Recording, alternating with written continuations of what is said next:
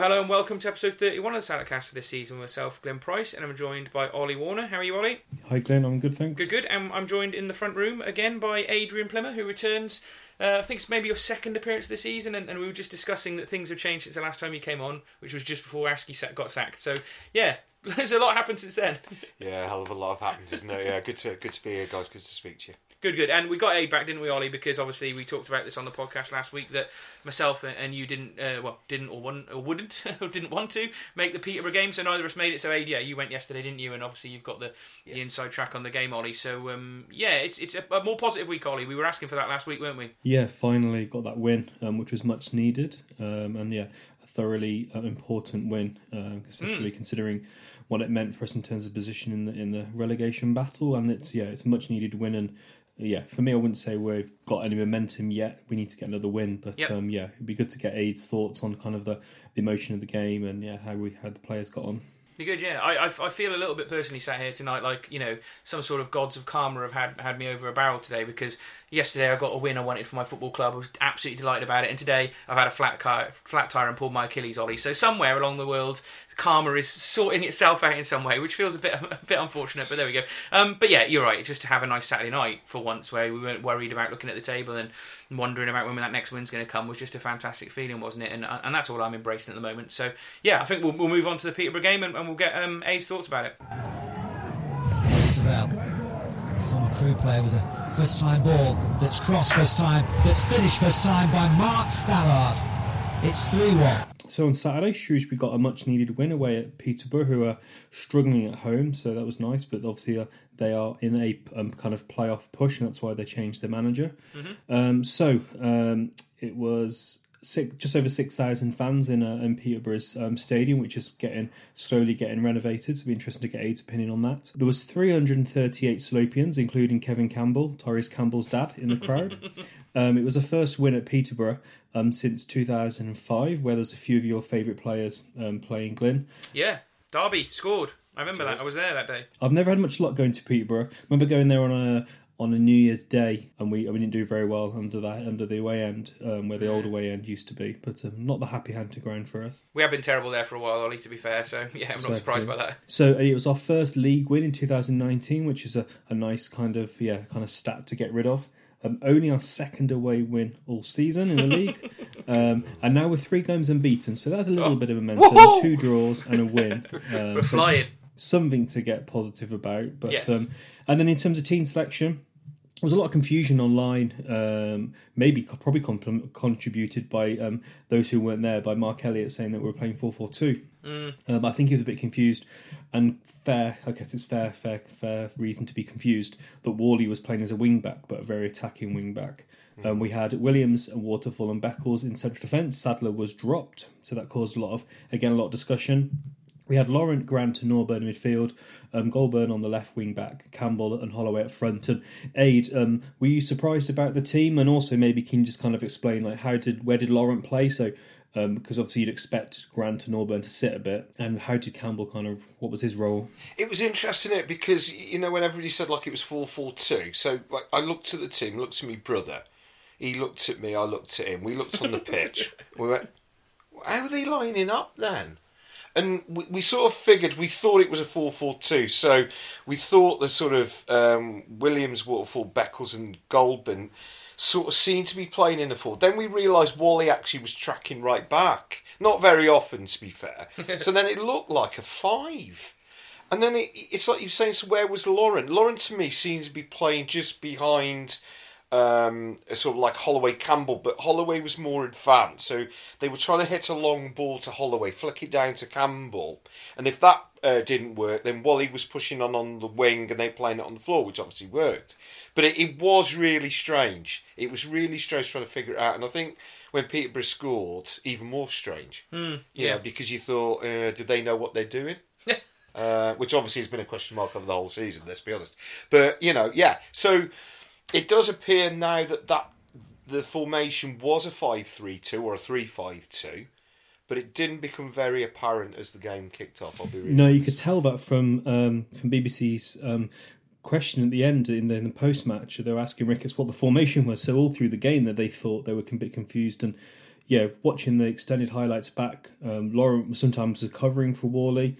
Williams sometimes was quite high, and yeah, it was quite confusing in terms of trying to understand the formation. And it was only really Ricketts post match, I think, really kind of cemented it for everyone.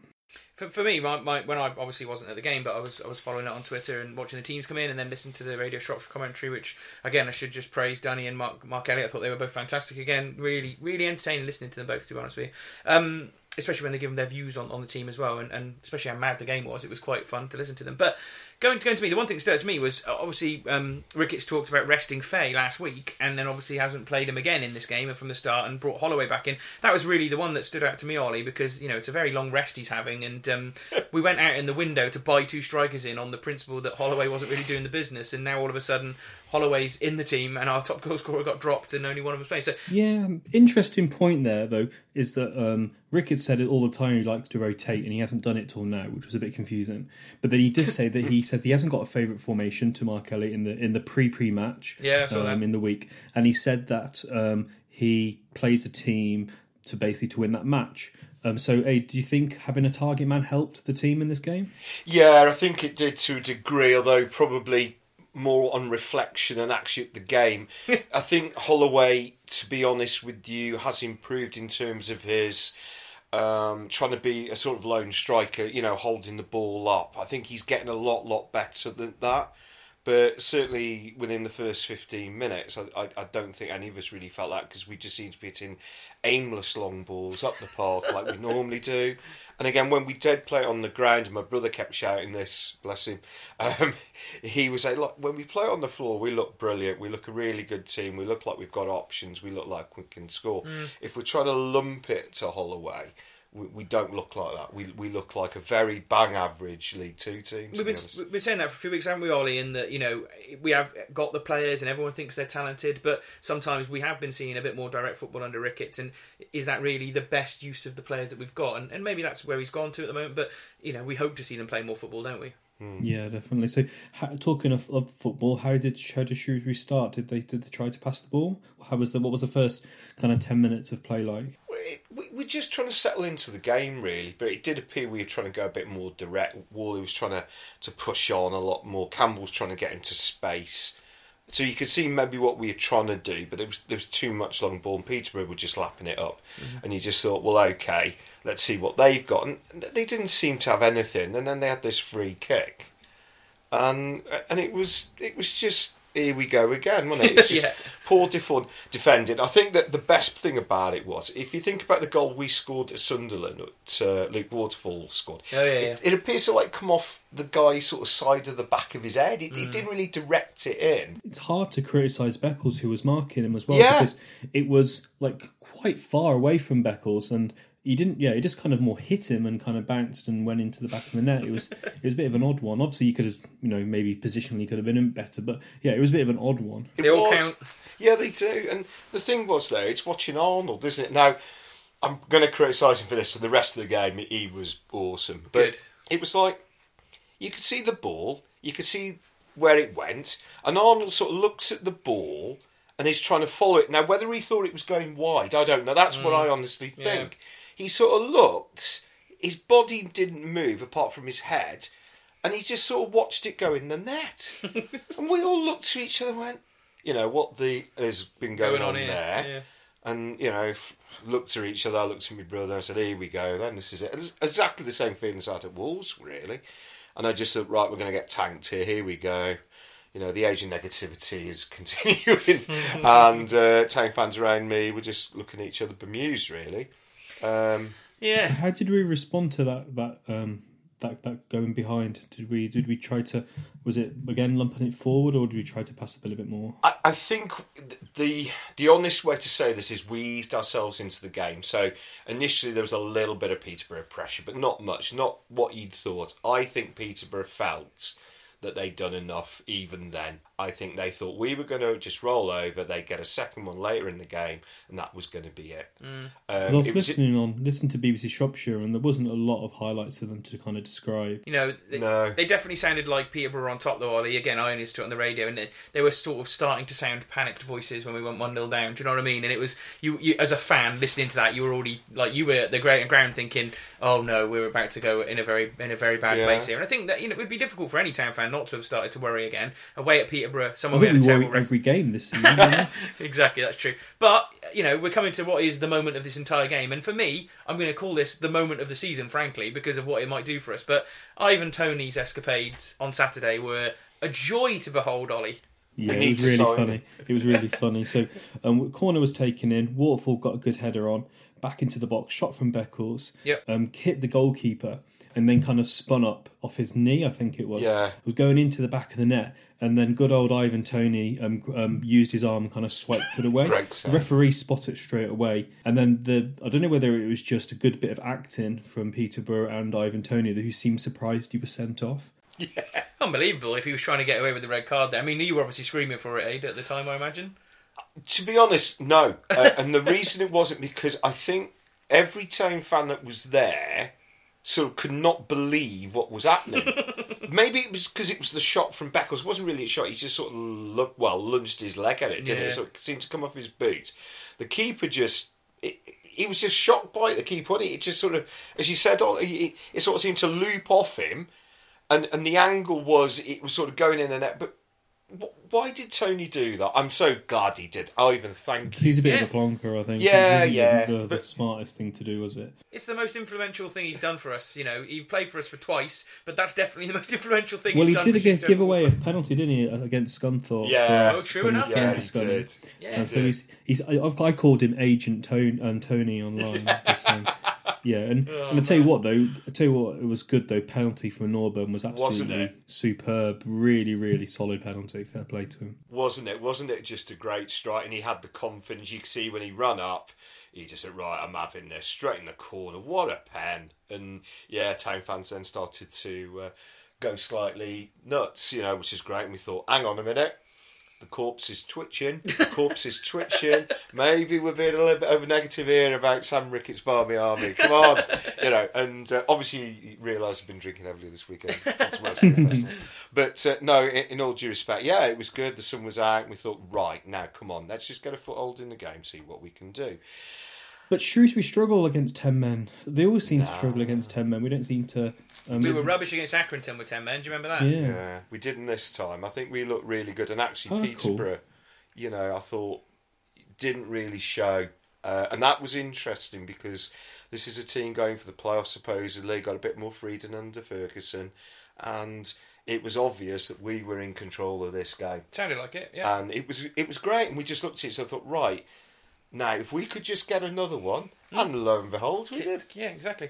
One thing I would just say about Peterborough, one of the things that came across from listening to radio commentaries, and I hadn't picked up on this, Ollie, and we didn't talk about this last week, was they've been pretty poor at home in front of their home crowd. Yeah, and it was very noticeable how negative Peterborough's fans sounded on the radio. They would seem to get on their team's back quite a lot. Second half, it kind of turned around when they turned on the referee a bit more, and it felt like it was a much more difficult challenge for Shrewsbury. But I thought they sounded quite negative, Peterborough's fans, and potentially that sort of aided us through that early period, but I wasn't there. It's just what I could hear on the radio, really. But don't you think that seems to happen when you have a club that changed the managers so quickly? Well, a bit like us. well, not historically we don't, do we? But their clubs seem to change, and they seem to have kind of almost lofty ambitions all the time, and they never seem to kind of live up to it, which I think then kind of reacts into how the fans are, what their expectations are. Possibly. I'll come back to that bit later, Ollie, because I've got a story to tell you. When I was in the Draper's Arms a bit late with a Peterborough fan. But, it was really quiet. That was the other thing, the atmosphere, you know, there wasn't a lot of chanting coming from the Peterborough fans. No, you couldn't hear it too much. It just seemed negative moans and boos in the background on the mic, so, but there we go. But as you say, we just sort of alluded to there, obviously, we did get that second goal and get ahead, and quite a moment, you know. I've seen the goal back, obviously, and it's a finish and a half, isn't it? But I'd like to know what, you know, Aid's experience of that goal was. Yeah, so where we are, we're in the stadium, we're sort of like right behind it, but in the corner. We're almost like block 18, 19, looking to the south stand, that'd be the equivalent. So we're all talking, and Wally, here we go. Why does he have to take set plays? Why can't Norburn take this? Come on, why can't he do it? So anyway, then he passes it out wide to Campbell, who nobody has picked, not even the Town fans. No. And we thought, right, if he now can just cross it nice, somebody will finish it. And the finish is just immense, isn't it? It's just like a sweeping shot, dead in the corner, precision finish. Keeper can't get to. I think it comes off the post and goes in, but it's in. It's sweet as a nut. And we just went nuts. We thought, well, here we go again. This is it. We're 1-0 down. We've come back. You can't knock the guys' fight because. At times, this is what they're doing. I just wish they'd do it 4 games out of 5 rather than 1 game out of 5. And 2 things about that goal for me, Ollie. One was that's going to be there for goal of the season. There's been some decent goals scored this season, but for class and the contribution to the cause, really, that's a goal that's going to have to be considered. And 2, you talk about coming from behind. We have hardly done that this season in the league. I think we only came back from behind twice. I was looking at it. So again, to show that spirit and commitment to come back into a game, despite it being against 10 men and all the gifts that presented us, but still, you've got to give the guys credit for getting ahead at that point, Ollie. Yeah, definitely, an absolutely superb finish. Campbell showing why he's so highly rated, and I think, in all honesty, we're quite lucky to get him. And I think, it's. I think it's probably testament to his dad and his experience that he's got someone who can advise him. And I think his dad obviously clearly believes that getting minutes is the way to start your football career. And 2 superb finishes, and absolutely sweet as a nut into the back of the net. And I imagine everyone went into half time pretty chuffed. Yeah, absolutely. I think we're all looking at each other going, right, we've just got to take this opportunity now. This could make or break us, couldn't it? If we don't win this now, then, we're in trouble. But if we can just get something from this, even if it's just a point now, we can, this would be a good result. Yeah, I mean, a 2-1 up against 10 men, I felt a bit differently, but not being there on the day, thinking we cannot not win this now. It felt like it was exactly there. Ricketts was not going to get a better chance to get his first, away win under his belt, tricky set of fixtures in some respects coming up, and it just felt like this was something to defend on. And in some respects, I was thinking, the only way this could go wrong is if we had a player sent off, and we'll come to that in a bit. But at the end of the day, I started to think about, this is a game now where actually we'll be relying on the defence standing firm to make sure we get over the line, rather than maybe getting a third. And I felt like maybe that's the way it would go, and it kind of maybe played out a little bit like that. But you weren't nervous at half time? I was incredibly nervous. I don't know. I wasn't. No, I wasn't. No, I wasn't actually. No. I can't pretend I was. I thought the laws of football and everything are that generally the team that are winning 2-1 against a game against 10 men should do the business, and I was just relying on that really to be confident. I suppose knowing our Shrewsbury Town, maybe I should have felt differently, but I didn't feel too unconfident listening to it, Ollie. Yeah, no, I didn't. I was quite nervous and started doing jobs around the house and started to wash the kitchen floor and try and keep active to not to try and keep myself active, because I'd just driven all the way back from Dartmouth and home to listen to the game, and I was really nervous. And there was start of the second half. It was a good save from Arnold after Posh worked a chance. Then Norburn got booked, and then you really good long range effort for Norburn, and then Norburn kind of dived in, a bit foolish I think, dived in, took the man. And got sent off, and you can't argue, I don't think, with the two bookings and the red card.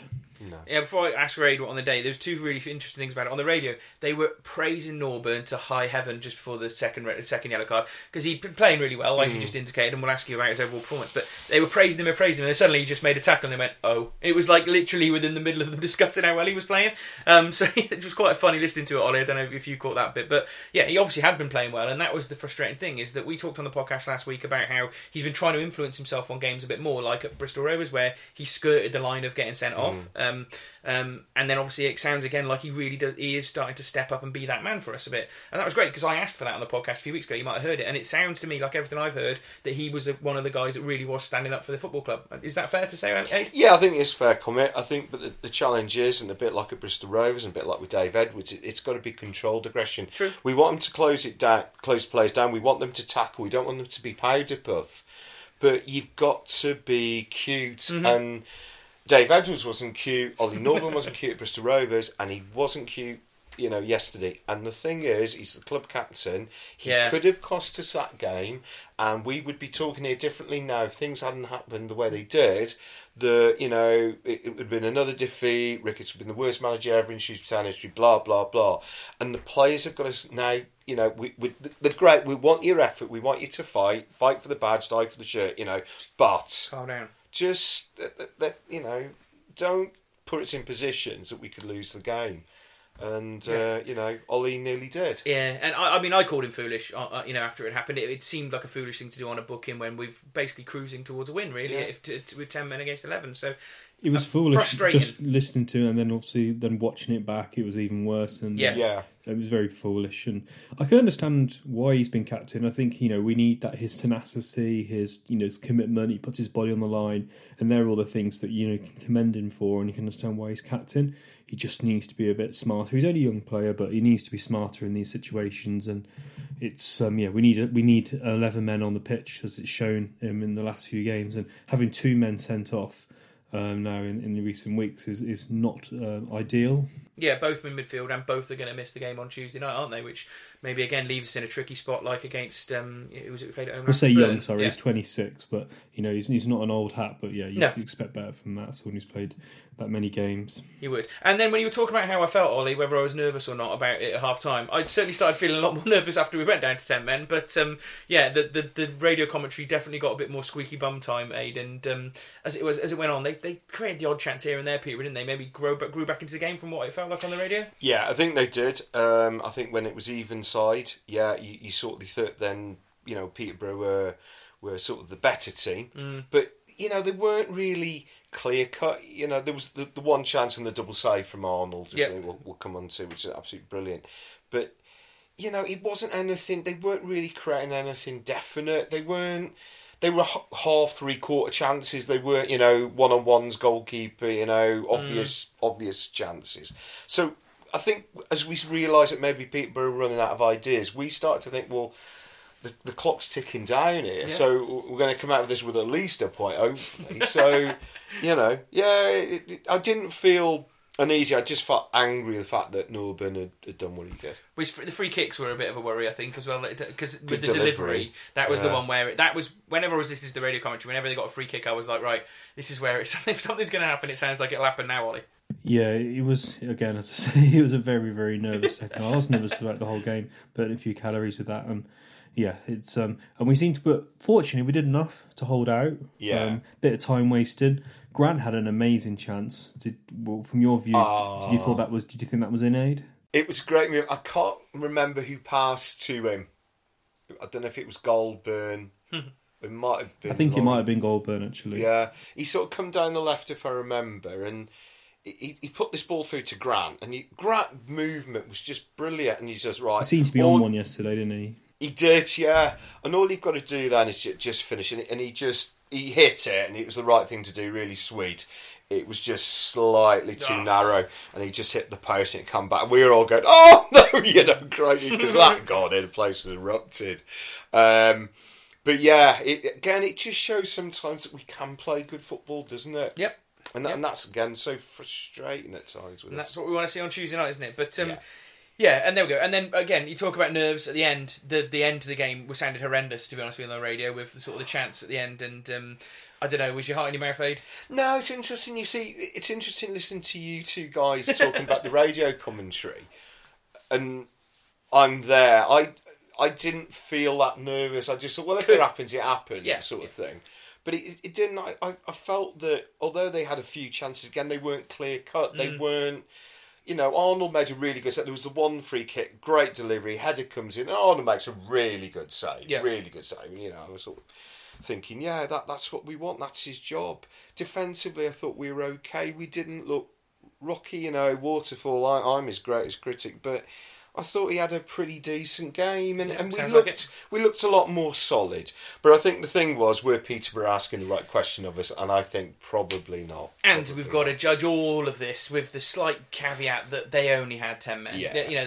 It's good to have had a good performance, and it's quite nice to feel like I want to go over the edge and be really praiseful tonight and talk about how amazing this is. But there is that little bit of me that's just revising it a little bit to think we did the job against 10 men. They showed some bottle and character, which is something we've missed in a few games recently. Yeah. They showed some desire. They clearly kept their fitness to the end in this one. Obviously, it was easier against 10 men. So there's a lot of things there that we've been wanting to see that we can be hugely praiseful for. Now we just need to put it together in a game against 11, in another game to get one of these wins that's going to see us pretty much over the line in the next few weeks. I'll be a happy man then, and I'll start to think, right, Ricketts has done what he needed to do now.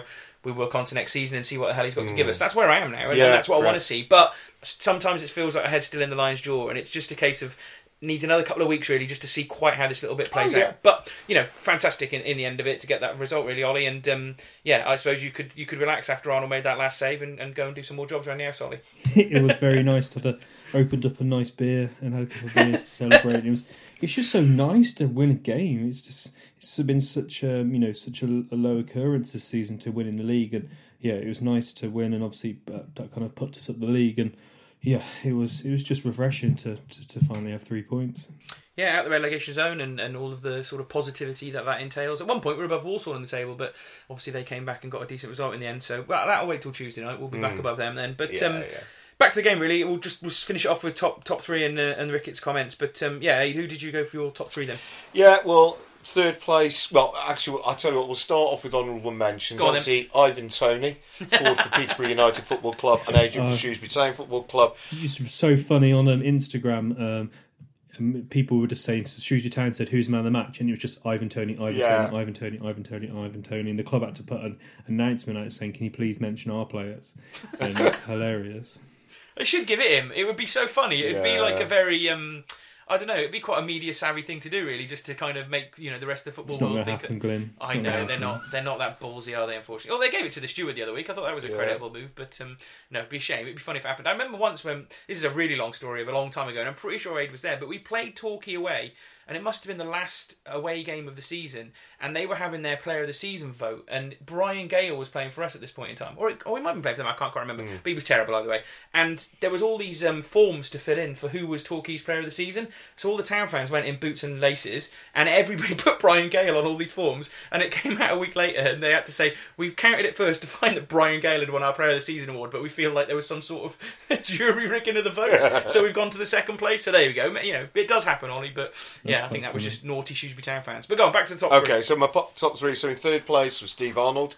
The goal, he would have won it, but the goal he let in, the first goal, that wasn't great, Steve. But the rest of the game, superb. Thank you. Great performance, good shot stopper. I think we're finding that out. Yeah. Second, Luke, Mr. Magic Hat Waterfall, for all my Lincoln friends. Yeah, this was, I think, up there with one of his better performances. He looked solid. I still did stand up and shout at him at one point, but you know what? That's only once in the game. So I think there's positives, and he's improving. So well done, Luke, on that one. And thank you for playing so well in getting us 3 points. And then number one is Campbell. For that finish alone, it was just superb. He had another chance where he ran onto it and nearly beat the keeper with a little chip. He's starting to show us what class he is, and I think to have a striker that can finish, we've got two of those now, that to me starts to think that if we can just get a bit more consistent, we do have the quality. But if we can just play as a team. So yeah, Campbell was my man of the match. That's good. Before we move on to Ricketts' comments, one of the things I was going to ask Aid that I've seen is that we've been pretty negative about Goldburn so far. He's not been that good in the games up until Saturday, but I felt there was some more positive comments about him this Saturday than I'd seen before. And what kind of game did he have? I thought he did okay.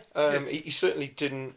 I didn't think of him as somebody who had a poor game. He got forwards well. I thought he defended okay. Good. I don't think he pulled up trees, but maybe that's what he needs. He needs to start coming in and just play step forward though. Yeah, that's absolutely. Good. Cool. And obviously Ricketts did his interview on the side of the pitch, Charlie. I saw that, and full of smiles. Yeah, don't say cool. That's my word. Sorry. So he Ricketts was in good humour as you'd expect.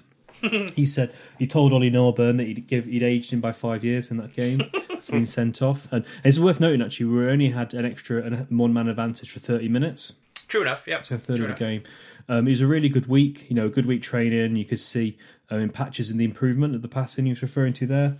Players determination character he was really pleased with. Disappointed to concede off set pieces again. I got the impression that not exactly what he said, but the way he kind of described this part of the interview that they've been working on set pieces. To come back into the game and take advantage of extra man was pleasing. And looking comfortable and moving the ball. Can't argue the red. I love his attitude and passion, but he needs to stay on his feet more. And then he mentioned then about we've already discussed about the formations, and he said what he wanted to do was, because they play a diamond, he wanted Sean. He felt that he could play Sean Whalley as a wing back because they don't play over left. They don't play over left winger anyway. Okay. So he had that kind of flank to himself, and he wanted to pin their left back. And he said wing back can be really offensive. Then he talks about Doherty for Wolves. Has scored loads of goals and done loads of assists.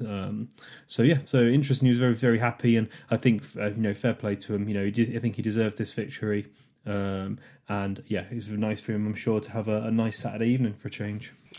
Yeah, I mean the base is there now. 3 games unbeaten, a win and 2 draws. That's something for him as a manager to hang his hat on with the rest of this squad now and say, look, here's the platform. Your challenge now is to build on that and start to take us away from trouble. And, let's all just, I think we can leave that game there a little bit by saying that I think all 3 of us are probably in agreement that this is as good a chance now to kick on for the rest of the season as we've had for, weeks and weeks and weeks, yes. Obviously, without any wins. So, I'm looking forward to 2 games this week and hoping that we can kind of turn things around, Ollie. So, I suppose, go on. Just one thing just to say about the league table. So that pulled us out of the bottom 4. So you got Wimbledon bottom, quite a bit of a gap to Bradford, and then Rochdale, and then Bristol Rovers. Rochdale have got minus 30 goal aggregate, which is horrendous. Terrible. Bristol's is minus 6, ours is minus 9 to put into context. Yeah, then you've got Oxford and Shrewsbury on 36 points, Walsall on 38, Gillingham 39, and then you've got 4 teams on 41 who at the moment I'd agree with. I was listening to the D3-D4 podcast earlier. I'd say that I'd agree with them that the teams from 13th to 16th who've got 41 points are probably out of it at the moment. But we've got this game in hand on a couple of the teams. If we get to 39 points, that puts us up there with Gillingham. We'd be ahead of them actually. We'd take their place in 17th. And yeah, 2 draws and a win. For me, I was asked by a good friend of mine who's been to a few games. Actually, you met him at the Wycombe game. Neil sent me a message saying, is this a springboard? And I said to him, I don't think it's a springboard yet. We need to get another win because back-to-back wins is what we've been struggling with all season. But obviously, we've got Doncaster on Tuesday. But then after that, we've got some massive games, some really winnable games. We've got Wimbledon at home, then Rochdale away, and then we've got Plymouth who have had obviously got themselves out of the relegation fight away on a Tuesday night, which is obviously horrendous. But yeah, interesting fixtures coming up. We'll wrap it again now. You're right to say that. I mean, to me, I'm going to look at this week and think 2 wins, and we're pretty much off. Well, we're almost all the way to feeling like you're almost safe. If you can beat Doncaster and Wimbledon, we've taken a huge stride forward. We did that last time. Remember when we had Hurst and we thought we were safe? Didn't we? Yeah, I agree with that. I don't care. I'd still like to win the next 2 games. Oh, of course we want to win the next games, but for me, I'm not going to feel safe until probably the season's over. Okay. Then you'll still be nervous, Ollie. We've learned that tonight. Right, there we go. We'll wrap the game up there and we'll move on to some stand-up news. The referee blows the whistle and it's call time on this traditional end-of-season curtain downer. Rapturous applause from the home supporters. From me, Colin Bloomfield, and from away supporters, veteran Glenn Price. Good night. Awooga. So, Salop News, bit of a discussion this week. So, 2 kind of appointments behind the scenes for the club. First, that we've got a new academy manager. I didn't put his name. I think his name is David Longford, something like that. That's good research for you. I didn't copy his name down. You can check that one. Best podcast for nothing, Ollie. Exactly, yeah. Amateurs for a reason. He started his career at St Mirren, and that's how he knows Brian. But to fair to him, he's got quite a few players come through, including McGinn, who plays for Villa. I saw that. Sam Ricketts said a really positive side and great person, and he wants the youth to come through. And then David said, I'm really impressed with what Andy and Eric have done. I think there's a great foundation in place. The challenge to me is to try and take it forward to the next level. I've met all the staff this week and I've been really good. I've been really impressed with everyone. I'm not just saying that. With great enthusiasm and open mind. The staff in Heritage are great and very positive. And then his job will cover basically under 8s to under 18s. Yes. He went to America. He was actually in Orlando City, and then he got poached, headhunted to go to New York Red Bull. So he comes with a good pedigree, and hopefully that's going to be a good signing for the club. It's nice to just fill that position out. It's modern day football having an academy head that's and taking on responsibility. Shrewsbury, isn't it? Yeah, exactly. It's good to get that post filled out. It's funny. I was doing the January update for Football Manager, and Dean Gripton, who's the head of all the Football League researchers, essentially. So he deals with everyone from the Championship down to the end of League Two. Was sending me lots of questions this week about our staffing worked up. First of all, he couldn't get his head around how we hadn't got an assistant manager, and I had to keep saying to him, no, we haven't got one. He doesn't want one. We're not looking to get one by the seams of it. And then he was asking about our youth system, because it's been in flux since obviously Ramsey stepped up, which was 3 months ago now. So it's nice to get one part of that sorted, and at least Football Manager's database will be nice and accurate now, Ollie. But I'm just pleased to see that role filled out, really, and got to wish the guy all the best, and hopefully he's bringing us through the next Goldston or Woods or whoever we've had in the team recently. Let's get another one of them through. And talking of accuracy, his name is David Longwell. Oh, there you go. There we go. I'm going to call him David Longfoot though from now on, Ollie, because that's what you called him. I didn't actually call him Longfoot. Oh, there you go. All right, okay. And then we've also got a new first team scout, which is a job title I've never heard of before. I just thought you were a scout. And Luke Fogarty, who's a new first team scout, who Sam Rickett said were helping him with pre-match reports and all that kind of stuff. Imagine being assistant Adam with doing recruitment and research for players and upcoming games. Okay, that's good. Seemed like from your chat with Brian that he said that we used scouts from all around the country for various games. games. Have 10. We have 10 scouts in our network, and it's obviously the guys in addition to that to do research on pre-match games. And this guy's based in Lincolnshire, so pre-match games, and also to help recruit players, so players that Adam has put up on My Scout. Okay, there we go. Super stuff. And then obviously we had the other side of the chat from Paul Hurst. So we heard Brian's story at Christmas time, and then obviously Paul Hurst had an interview on the Not Top 20 podcast this week, didn't he, Ollie? Which we were expecting to hear the other side of the story from, and maybe we didn't get everything we wanted to hear, I suppose. But yeah, do you want to run through that really before we have a chat about it? Yeah, it's really funny. So I was getting a lot of stick this week from lots of people for my use of the word cool, including my wife. And it was quite nice to hear Paul Hurst in truth is my cool. So he says in truth a lot. And so that was quite funny. So he said, interesting, this is an interesting one actually, and there was an article in the 442 magazine this week about a guy who's got a similar job to Adam, and he says that he struggles to watch game as a spectator now, and Paul Hurst is saying that as well. He watches it as a football manager. And then the interesting one is why he left Grimsby, and he said there's a lack of investment and willingness to expand the infrastructure. And one of the reasons why he wanted to come to Shrewsbury is we did have that analyst in place, something that he was willing to kind of get involved with and have that extra staff. He said he didn't really get any extra money joining Shrewsbury, which is an interesting one from a wage perspective. Is that really that surprising? Probably not. No. And then he said his expectation when he signed was that we'd probably be in League Two, which you could criticise the club with, but that's not surprising. We're so far adrift when he got appointed. Yeah. Yeah, we were. And then he went on to talk about the season, obviously the glory season, nearly glory season. And he said that big thanks to, and he kind of did take a bit of time to kind of commend the chairman who went out and went above the budget to get Ben Godfrey. Yeah, he said it was his final piece in his formation. And on formations, actually, we always described the team, didn't we? That the midfield three would change all the time, and he said that was key to their team. That it was 4 at the back, 2 wingers, and then the midfield 3 would adapt all the time. And he took a bit of time to explain how he used that, and that was quite interesting.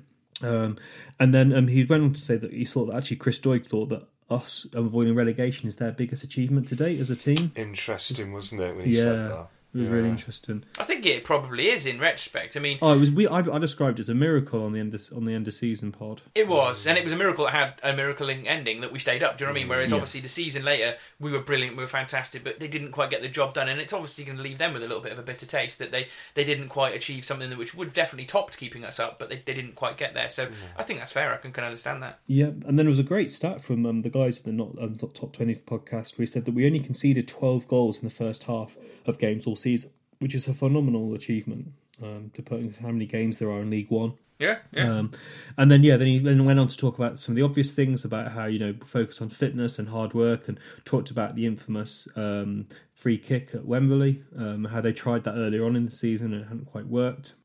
Ollie, do you think Paul Hurst will be videoing the Wally and Campbell free kick from Saturday, because I'm sure he's going to add that to his playbook? Yeah, I'd imagine he probably was watching that on We Scout as we talk. Maybe someone just found a book in his desk after he left, and it had a lot of set pace. You know, maybe they gave it. Maybe they gave it to Ricketts and said, "You might want to try these. They worked all right last season."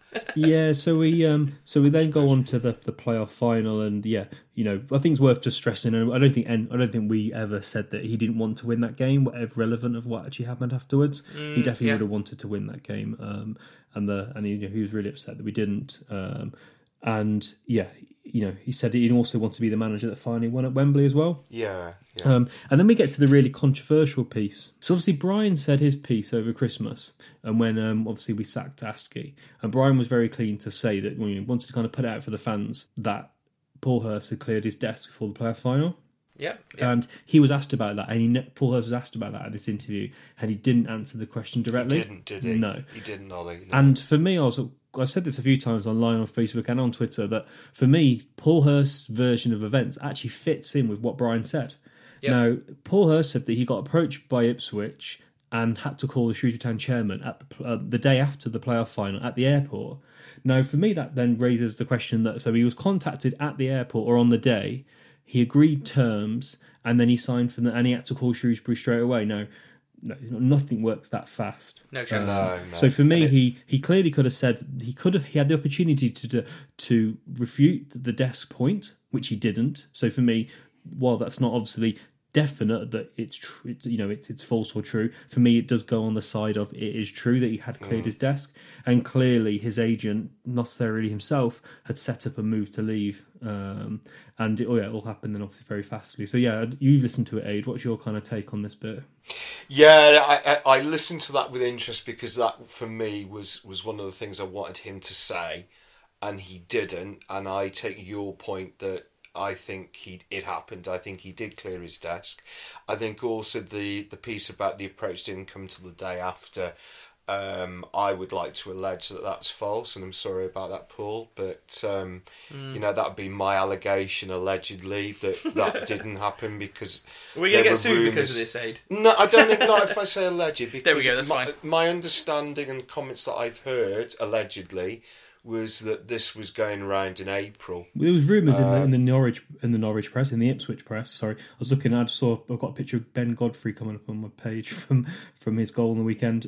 Ipswich, and it'd been in their newspapers for a while that Hurst was their favourite, and no other manager was mentioned for a couple of months during the playoffs has taken place. So yeah, it's no surprise to the local media that he signed. Yeah, there was a lot of rumours going around. Again, we won't ever know the full truth. No, but I think that's the one thing I would say. If Paul Hurst, you know, if you guys ever get him to do a podcast, and I think you guys probably need to do it at some point, but if you did, and we were all sat round in the Prince of Wales with him, that's the one question I'd look him in the eye and say, you know, just be honest with this, Paul, did you clear your desk? Yes or no?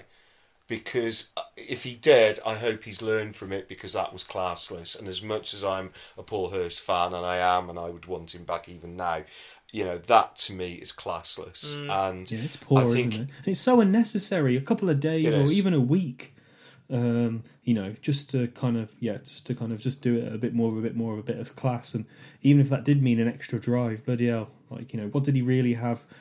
Shrewsbury was that important to him, but yeah, very poor taste. Left a bad taste in the mouth, didn't it? It did. Wouldn't it have been great, you know, if he said he'd gone on on holiday with his wife and kids. I don't blame him for that.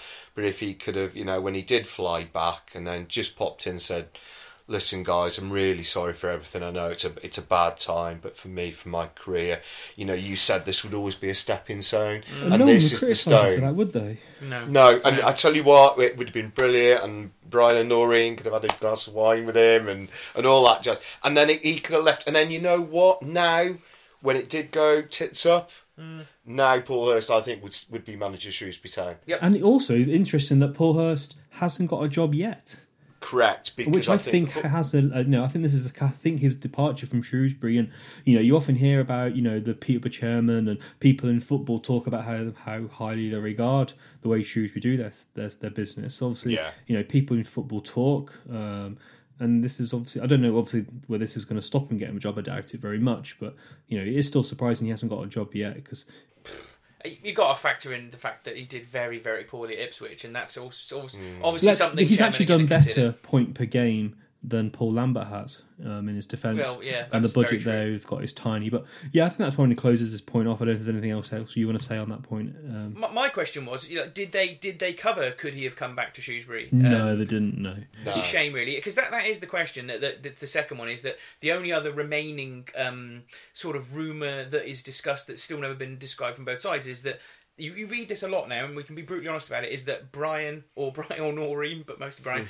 Was the man that put his foot down and said, I won't have Paul Hurst back at this football club. Whereas he talked very highly of the chairman in this interview, and clearly there was a relationship there, and the chairman would have been interested in having him back. That's really the only sort of rumour that you hear a lot now that I don't know one way or the other whether it is. And we could have had the opportunity to ask Brian. Maybe it's something we can ask Brian when we talk to him again next time, Ollie. But, it'd be certainly something I'd like to kind of get some closure on as to what happened quite there and whether there was even one single move towards it happening, because it was an interesting time period. Yeah, I don't think you're going to get close to that one, mate. Well, yeah, so I'll never get my closure, Ollie, then. There we go. We'll just go with what the rumours are. But, there we go. The only other thing you wanted to talk about briefly was there was a little bit of a... And the more we've read about it now... Yeah, I think it's maybe the BBC sort of did the dirty on Sam Ricketts a little bit on this one, because he did an interview in the week about the Mind charity. No, the Burton game, it was pre-Burton, it was in the interview. Yeah. It was a while back, wasn't it? Yeah, but it was about what the game represented, wasn't it? About mental health charity. We've been selling pin badges, themed pin badges, which AIDS got, you just said. And so he was asked relevant questions about that and the influence of social media. But not just social media, Ollie. It was about other things to do with mental health, wasn't it? And so he made a series of comments, left it at that. Obviously, we played Burton. Then a whole week goes past, and then we have the BBC doing a pre-match article on the game for Peterborough. It was just an article just about... it was just about basically that, and the headline was easily offended players should advise to stay off social media. Yeah, no context whatsoever. So initially I read it and I thought, I read it and I was like, what's this all about? One, why is this a story? It's a bit embarrassing. Two, why have we got players worrying about social media? Is it really that bad? You start to worry about all the things, the implications of just that piece in context. Sorry, that piece out of context meant. And I put a few things on Twitter, but to be fair to him, Whitfield, he did come on straight away to make people aware of it. I'd not seen the article last week. I'm not sure every fan reads everything the football club put out, to be fair. And it was clearly taken out of context. And so it was. I think there's two things about it. One, isn't it, is it's a bit rum for the press to do that. And two, the general vibe, Ollie, you wanted to have a think about social media and the impact it can have on footballers, I suppose. Yeah, the impact it can have on anyone. I think the whole context was that it was about Mind and Omar Beckles and the work he's been doing. On Sam Ricketts was kind of keen to say that there's been a lot of progress about mental health in football. And then he was saying basically the negative comments, if it impacts, you should stay off social media. And I think that's true for everyone. You see it even post the win on Saturday. You had people who wanted to go online to have a go at people who have been negative about the fact the team keep losing. Yeah, so you got that kind of to and fro, and we have on this podcast we discuss players' performances and mistakes, and Waterfall comes to mind, and and I think it's true. If you don't like that, I remember reading or watching some programmers about some guy, sports professional, talking about how he was advising players to not go off, and he'd heard about this young professional that played for England, like England football level.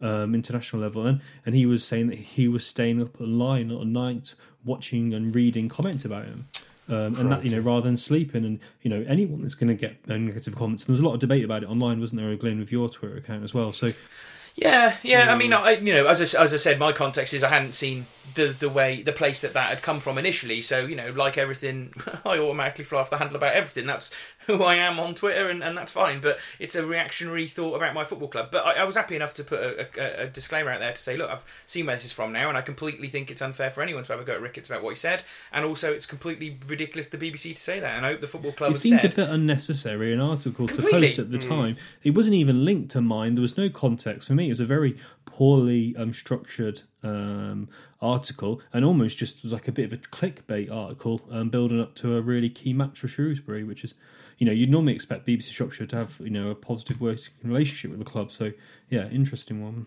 And on social media, it's tricky for me to comment too much on it because probably I'm negative towards players more than most people have been this season, purely because I've got maybe a wider platform on Twitter than some people do have because I've got the Blue and Amber fanzine account.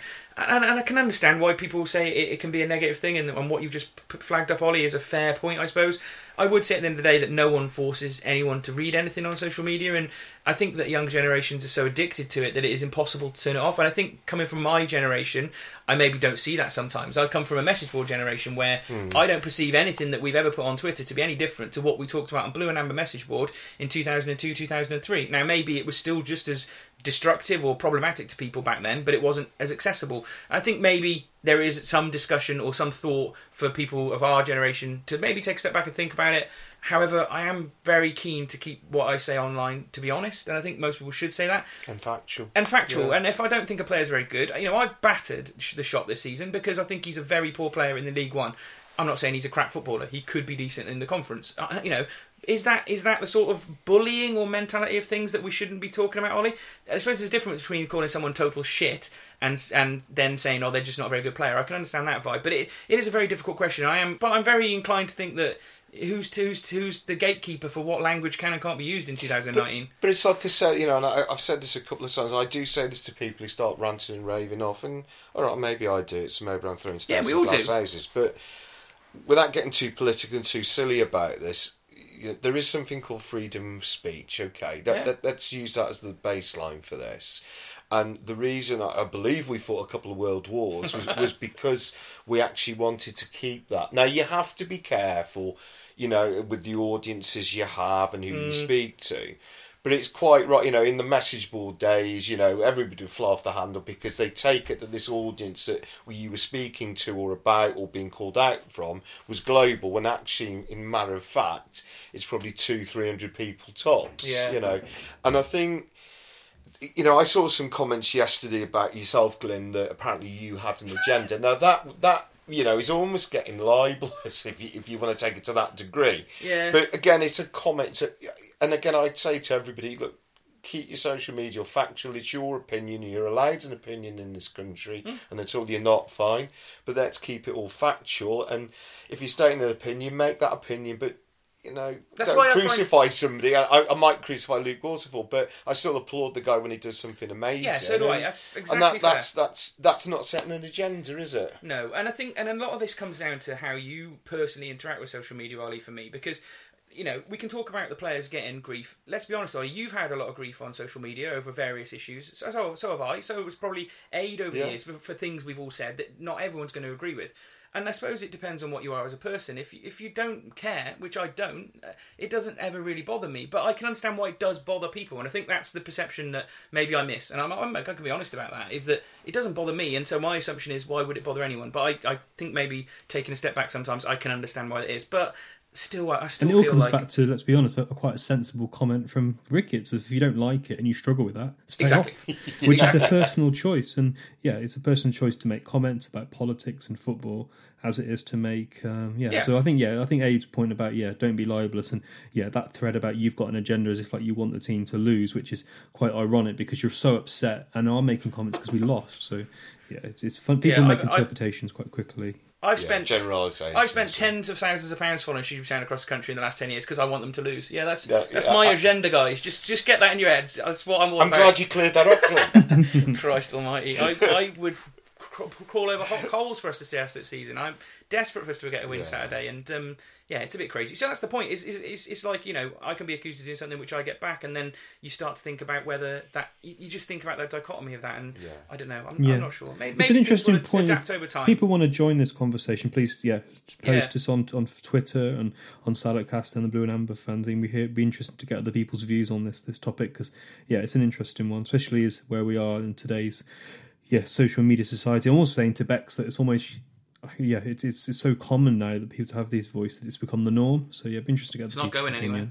That's the thing, Ollie. It's not going anywhere. It's here to stay, and quite how it develops beyond what it is now is the thing that I start to think about, is what's next. How much social interaction can there be, and what will it be like? But who knows? We'll have to stay on the cutting edge of it and see what happens. But I think let's leave it there. Go on. Talking predictions, we got them wrong. I went for a draw, you went for a defeat. I thought we were going to get smashed. Won, so that was no points for us, but 3 points for Shrewsbury. That's good enough for me. Yeah, which brings us into our next prediction. So we've got Doncaster at home on Tuesday night. So that's a massive game, and they're in the playoffs, so that's going to be a tough match. And then after that, the prediction, which we'll do again as always, is Saturday, which is a home title, Wimbledon, which is an absolutely ginormous game, Eddie. Yeah, absolutely. So, I mean, Tuesday, I think as long as we don't lose, I think that's a good result. Mm-hmm. But then whatever happens next Saturday, we have to win that game. Yeah, however the goals go in, whatever happens, we've got to beat Wimbledon, because Wimbledon are bottom of the table, 29 points, and it's a massive game. Because it's going to get tight. It's going to continue to get tight, and it's an opportunity for us to. If we get, as in, like you said, if we get a point or more on Tuesday and then win, then we'll be not out of it, but the destiny's on our own hands then, and we really want to be in that position. Yeah, absolutely. Now I think looking at Doncaster's results, they're sort of on a little bit of a blip. All right, they'd be looking at the 2 away games, wouldn't they? Scunthorpe. I think they probably go there and think, a point's a good result. I think as well, probably coming here, they probably get, a point at least. Yeah. So I think, for me, if we come out of that game with a point, brilliant. If we come out with more, brilliant. If we lose it, it ranks up the pressure a little bit, doesn't it, against Wimbledon? But Wimbledon, whatever you're doing next Saturday, everybody get yourself down to the new Meadow. That's very true, actually, Ollie. Aid, we should try and pack out the Meadow for Wimbledon. It's one of the biggest games for a long time. It's particularly this season, and they're going to all be big, aren't they? But it's a game against a team that are not very good, and we should be able to maybe blow away if we play our best. It's a game that we need the fans, and I'd say just another point as well. People have been saying that this, because there's criticism online, the fans haven't been supporting the team, and I'll say that was so. That's what was the atmosphere like? Because at Bristol Rovers, the fans were really, really supportive. Fantastic, yeah. Imagine the same at Peterborough. Yeah, there was a lot of good. There was some ironic chanting when we were 1-0 down with the song sang "Ricketts Has a Dream," and something ends up with us going into League Two. But that was normal Shrewsbury Town gallows humour chanting. Yeah, exactly. But I tell you what, the rest of the game, absolutely, the guys were getting behind them. A really good atmosphere, really positive, and. That's what we need on Saturday. We need it on Tuesday as well. We do. One of the issues I would flag up is I think that, we did talk about the atmosphere at Burton where there was a degree of apathy towards the end. And I think that it's easier to get it positive away from home sometimes because you're all in it together, you've travelled there, you don't want to feel like you've gone all the way there just to get turned over. There is still sometimes a little bit of a... When we've been poor in this bad run, there's been a few home games where it's been a bit of a struggle to get that atmosphere going around the whole ground. So that's what we want against Wimbledon. So hopefully that's what happens, and I'll certainly be singing my heart out. But I'd go beyond what you two said.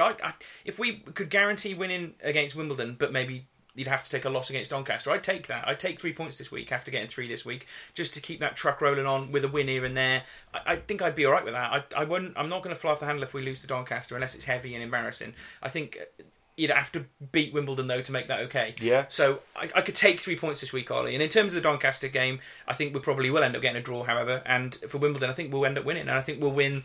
I think it might be something where we finally put a whole lot of demons to bed and win 3-0. Wimbledon are not doing very well. Nope. I'm going to go for a 2-0 victory for Shrewsbury. Okay.